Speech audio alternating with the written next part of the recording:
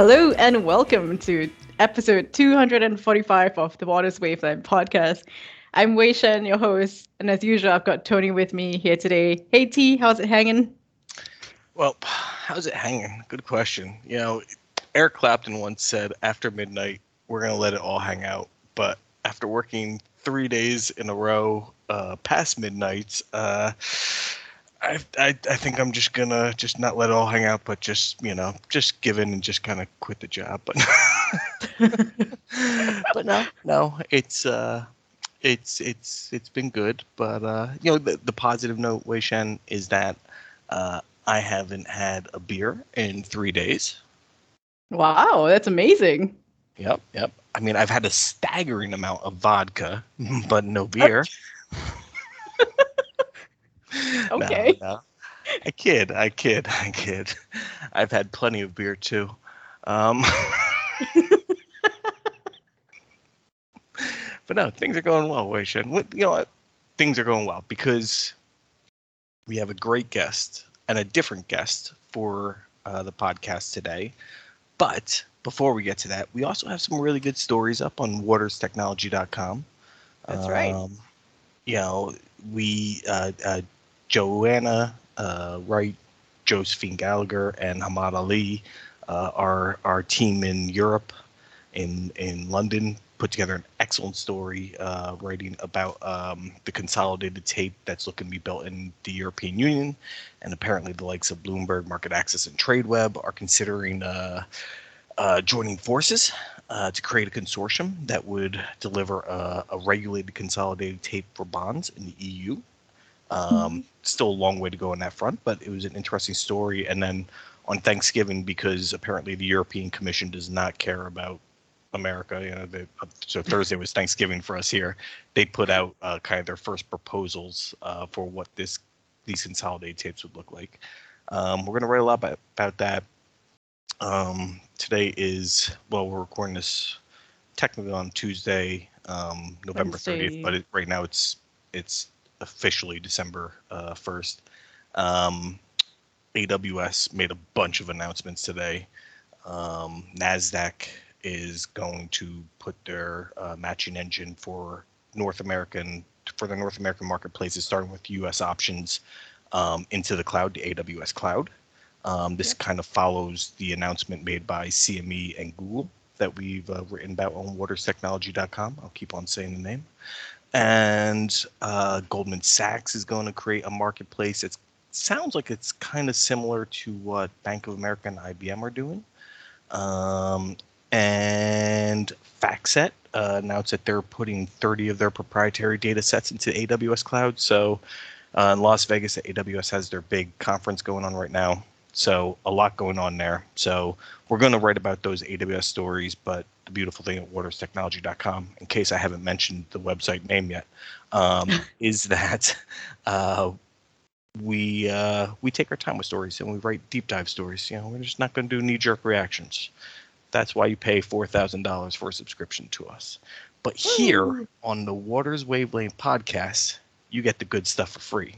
And today we got Garry Cooper, CEO and co-founder of Rheaply, and he's here to talk about the circular economy, something that you might not think has a lot to do with institutional investing and whatnot, but as ESG becomes a much bigger piece of the investment management process, as sustainability issues really kind of take hold.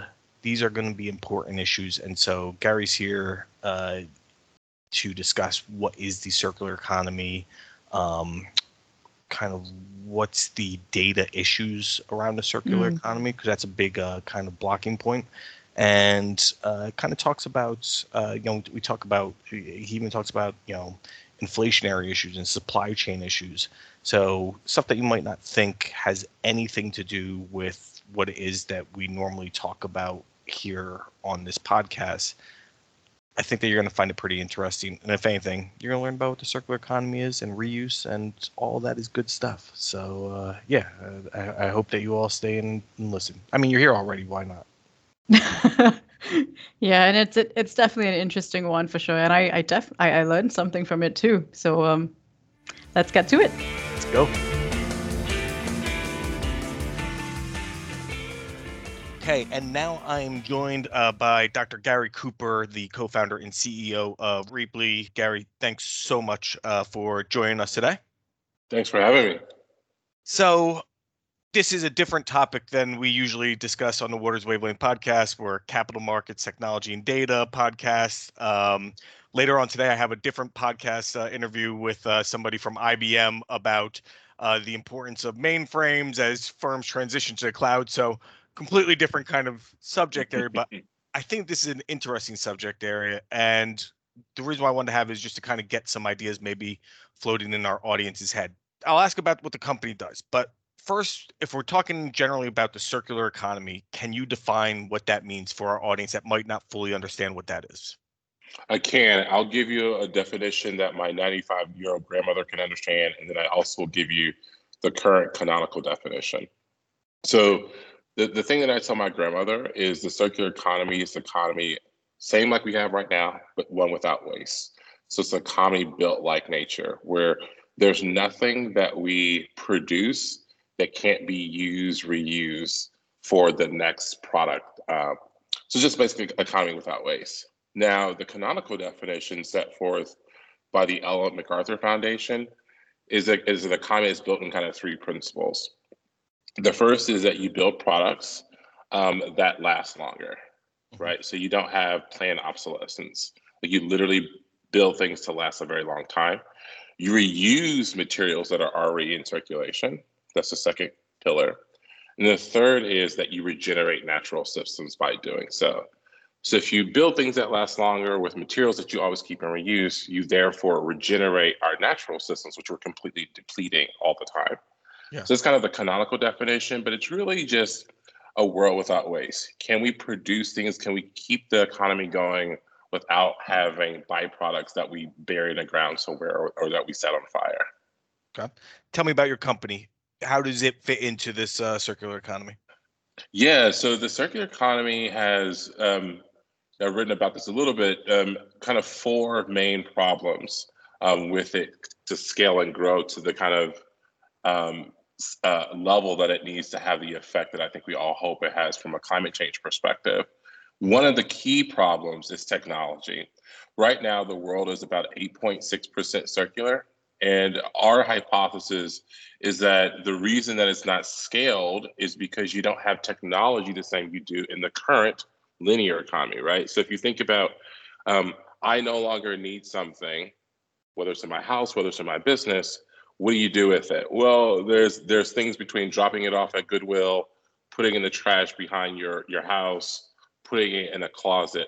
All those things don't connect it to the next person who might use it.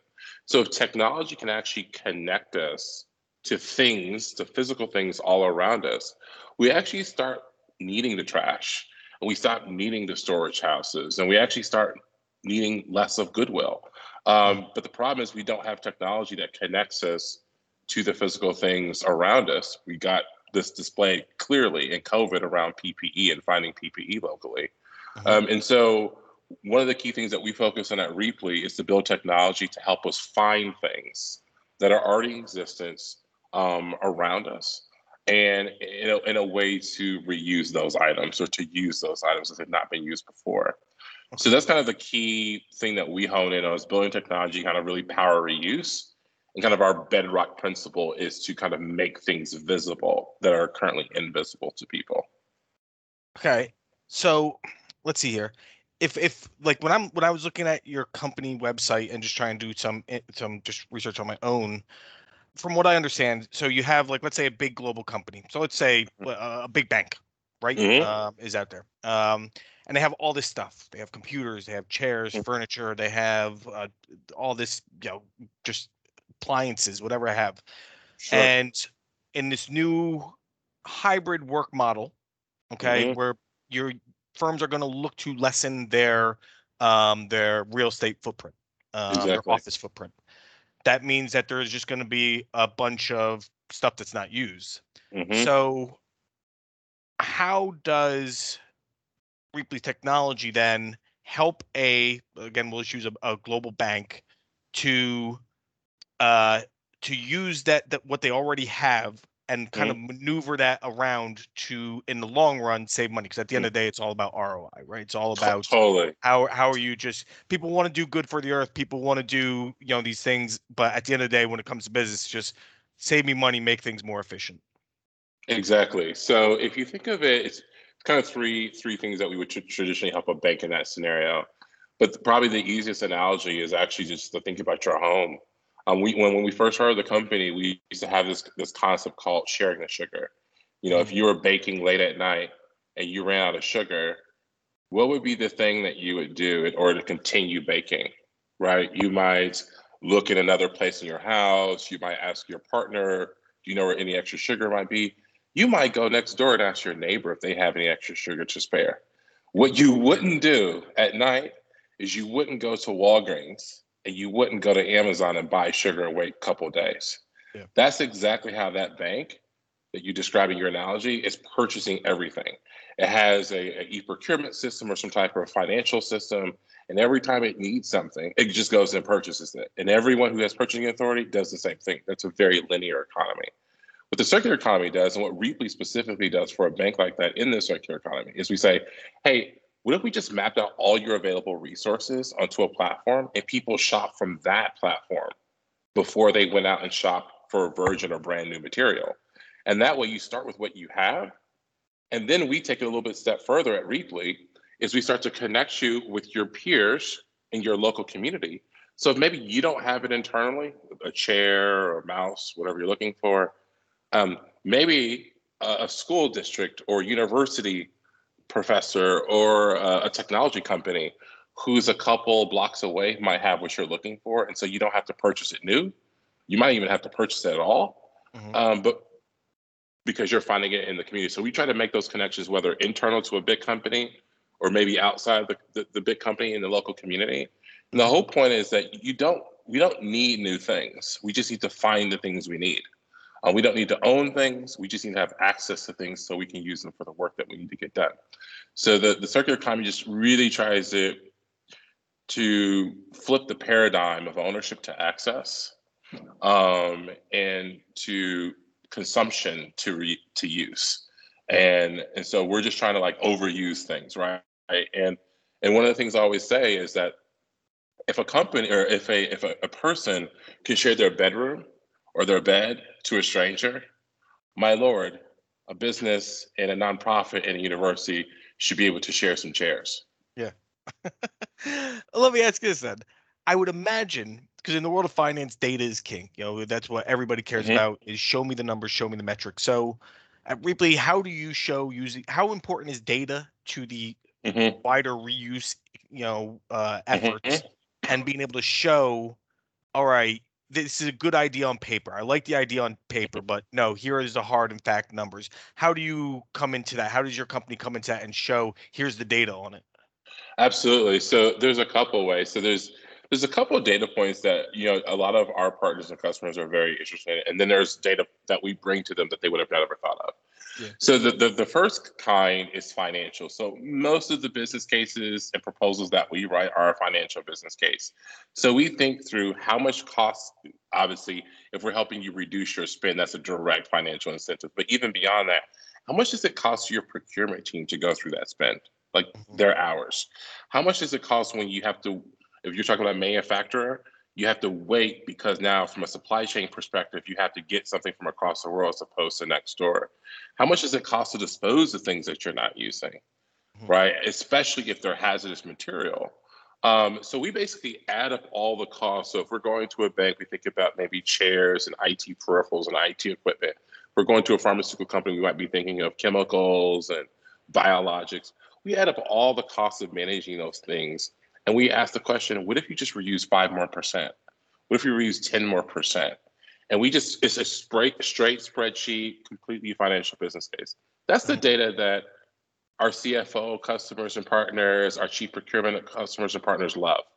Now, from a ESG perspective, environment, social, and governance perspective, And also a sustainability perspective, there's other data that's really interesting that we kind of provide. So that data would be things like zero to landfill or landfill avoidance, waste to incineration avoidance, and then the embodied carbon, the amount of carbon that's embodied in those materials that you're reusing. Now that you're reusing them, you don't have to purchase them, meaning you don't have to charge more carbon to your carbon credit card or to the just emitting it. So we then say, how much carbon are you not emitting by reusing things? How much waste are you not generating and not sending to landfill because you're reusing things? How many trees does this appropriate to? And then that's from the environmental perspective of the ESG, but then on the social perspective, we think about where are these items going that you are no longer needing that you're reusing through Rheaply. So most of the time they're going to what we like to call down market friends. So they're going to universities, community colleges, nonprofits, small, medium-sized businesses, if you're a large business in your community. And they're going to help stimulate STEM education, new jobs, new work within your own community. And those are really powerful social stories to tell, which we also tell. So there's the financial data that's just a straight spreadsheet, literally a spreadsheet that we give to our customers around how much money we're saving them. But then there's all these kind of cherries on top, including sustainability metrics that I think every big business has to be getting geared to be able to report, if not reduce. It would seem to me, listening to this process, it would seem to me that this is a highly manual. That you gotta really sit down, really think about it, and go through these numbers.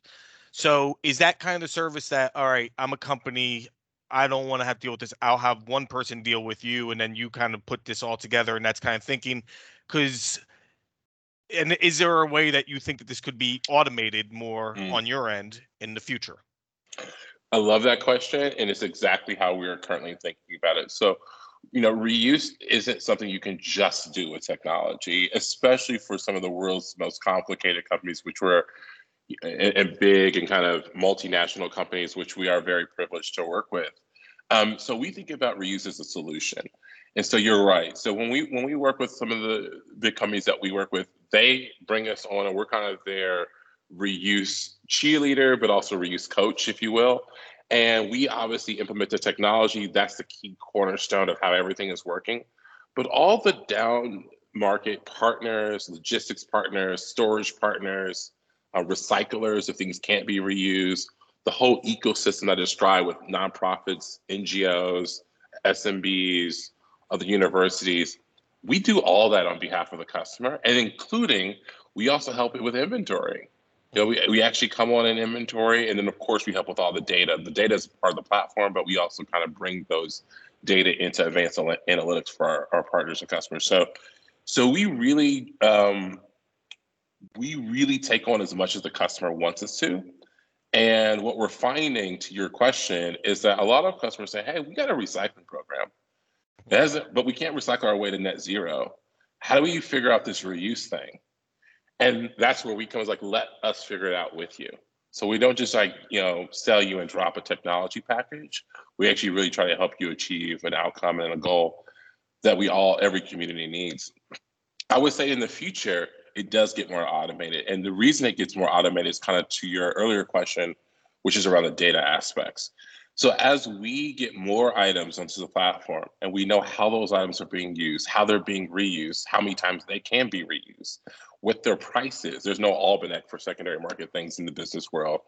All those things, we can start to help organizations with predictive procurement, predictive obsolescence, predictive recycling, and start to suggest when they should be moving things through a circular system as opposed to putting them in the warehouse.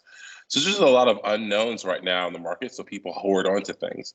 But if you actually knew, hey, in 9 months, you can actually sell that or donate that through this channel, then you might think about how to manage your assets and your resources in your company a lot better. So, and that would prevent us from having piles of things and warehouses full of things. So I would say in a couple of years, data will be one of the biggest, beyond our marketplace, beyond the software itself.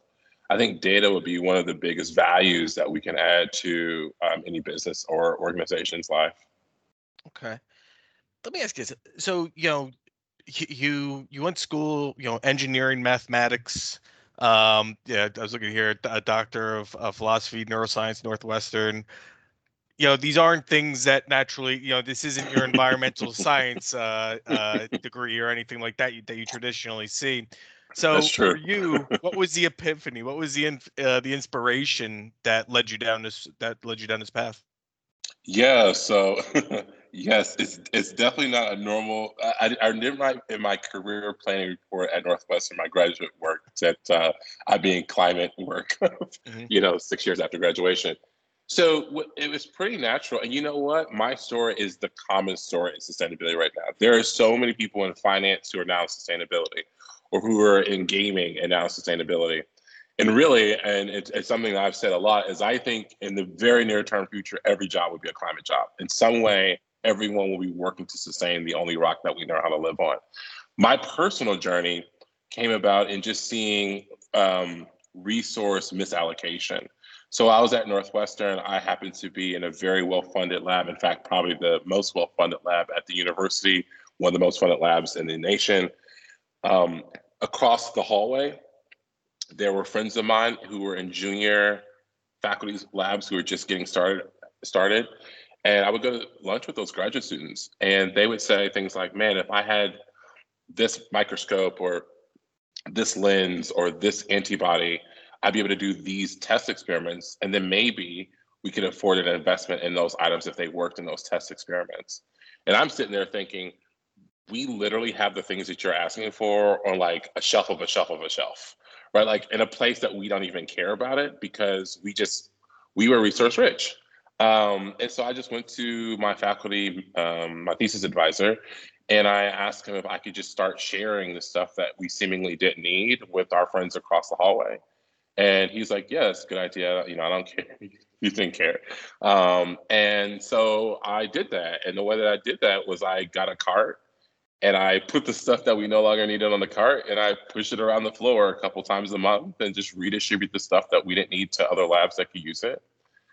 Turns out other people at Northwestern started doing the same thing on their floors, unbeknownst to me now I know this.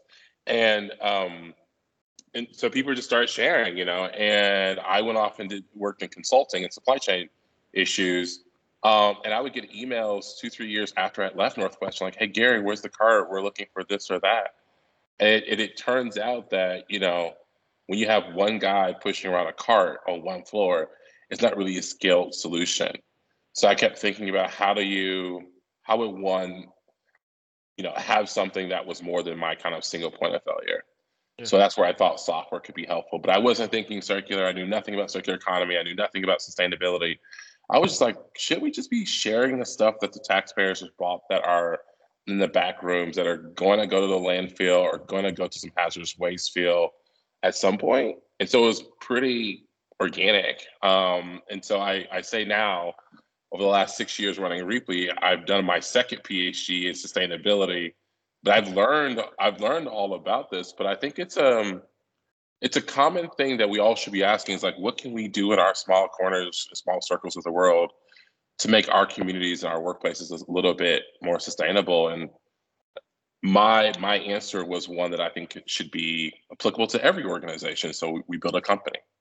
All right, and to look at maybe current events, looking at the economy right now, there are supply chain issues, there's inflationary issues right now. Can reuse, can the circular economy help with some of those burdens there? Absolutely. There's a couple articles, one in Bloomberg and a couple other in financial publications just recently about farming equipment. And both from a supply chain perspective, obviously the supply chain struggles that we have globally are well documented. So having local supply chains really helps. Mhm. But beyond that, um, it's expensive because of the current levels of inflation, both that we have, but that are also forecasted. So it turns out that being able to reuse secondhand goods actually is anti-inflationary. And so what these articles were laying out is that farmers who are very tight, from a margin perspective, Sure. are choosing to borrow, rent, or buy secondhand farming equipment and not choosing to buy that brand new.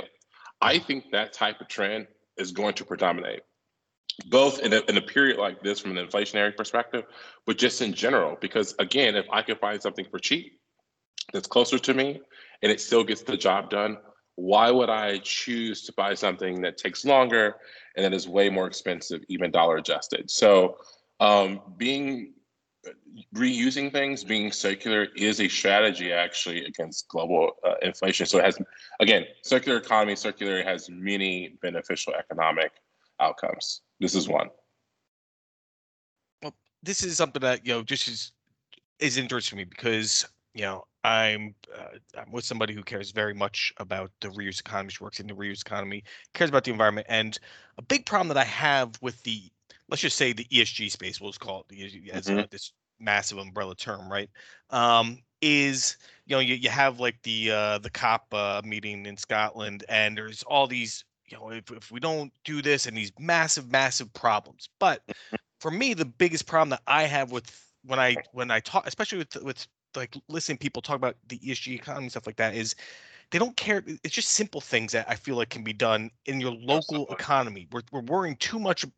It's good that global politicians are worrying about global issues, Mhm. but at home we're not concerned enough about just simple things of waste in our own where we live. And like I live in New York City, and you walk down the street on trash days, just piles and piles of stuff Mhm. that it's like what I used to call, it's like shopping day for me. It's like, oh, that's a nice little bookshelf, yeah, I'll bring that on home. It's like, can I get a car fast enough to get this thing back to my house in time? um and so it just seems like there aren't enough local initiatives. So for Mhm. you, from now that you've been in this for several years, it wasn't what you intended to be in when you're in college. What do you think are some of the how do you convince local politicians, your local Congress people, House and state Senate people, as opposed to the senators and governors? Mhm. Stuff? How do you convince them to take up more smaller steps that Mhm. in the long run can help contribute to improve a community? Yeah, so there's a couple of ways. So, by the way, I love this question. So the first way is, and we actually did a whole campaign last Arbor Day around reuse. We call it the Reuse Initiative, and the first sentence of that whole reuse initiative was, everything big starts with a single act, Hmm. right? And it was exactly what you're saying, is that we want to empower people to, if you're just doing one thing, that one thing is good. If everyone did one thing, that'd be good. But to directly answer your question, so a couple of things that we're doing. So the first thing is our fastball. So we're trying to bring reuse to local cities. So we announced a big partnership with the City of San Francisco's Department of Environment, where we will be making a reuse platform for everyone in the city of San Francisco to use. So if you're tearing down a building on the west side of San Francisco, those same materials can be going to be building tables and chairs and really interesting things on the north side or on the east side. We are slated to be doing very similar work with a couple dozen of cities over the next couple of quarters, and we're very excited about bringing local reuse, partnering, sharing to every city, and then being able to measure that. Hmm. That's kind of where it kind of gets into where I think the impetus for local governments can be, which is people are going to start choosing places just like they're choosing brands. People are going to start choosing where to live, where to pay taxes, where not to live, based on how clean the water is, how clean the air is, what the stances are of the people who are running for public office around sustainability, around climate. And so this is going to be a voting issue that we're seeing at the national levels. I think it will predominate at the local levels in less than a decade. And Hmm. so the question is, it can't be reactionary. You can't just have something today or yesterday and then implement that today. It has to be something that the city is working up to, gearing to, because we really do have to transition lots of things. I mean, there is a lot of work to be done. It's doable. There's a lot of work to be done.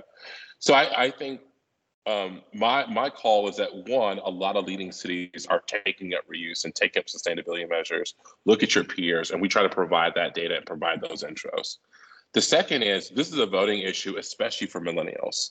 People want to live somewhere that they can raise their children in as good or not better than where they were raised.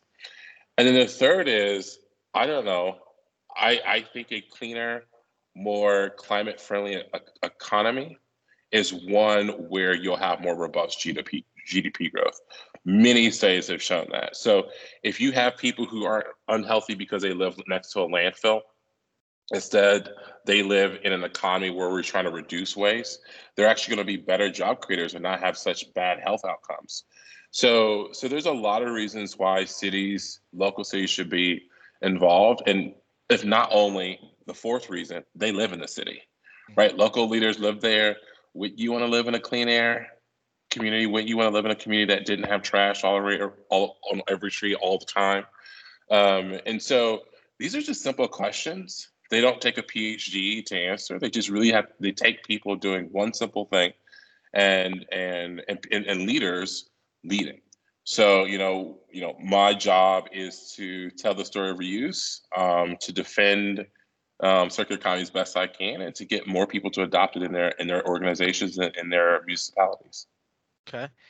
I like it. I've enjoyed this conversation. I got one more question for you. So at Rheaply, I would imagine much of what you're inventorying is mundane things, furniture, laptop, electronics. Put you on the spot, but can you think of what's the most random thing that you've ever taken inventory of that you then circulated? So I'm under a tremendous amount of NDAs, but what I will say is that a company out west who has a lot of O's in their name once posted, I think it was 3 football fields long marine grade solar panels. Okay. That's crazy. That's nice. That's good. All right. I like it. All right. I don't know what they were doing with it. Many people wanted to know what they were doing with it. I don't know what they're building, but yes. At least you get to reuse it. Exactly. All right. Well, Garry, I really appreciate you taking time. Hopefully our listeners, again, this is a little bit outside of what they normally would listen to on this show, but I think it was interesting and hopefully it gets them thinking about some things. So thanks for the time today. Thanks for having me.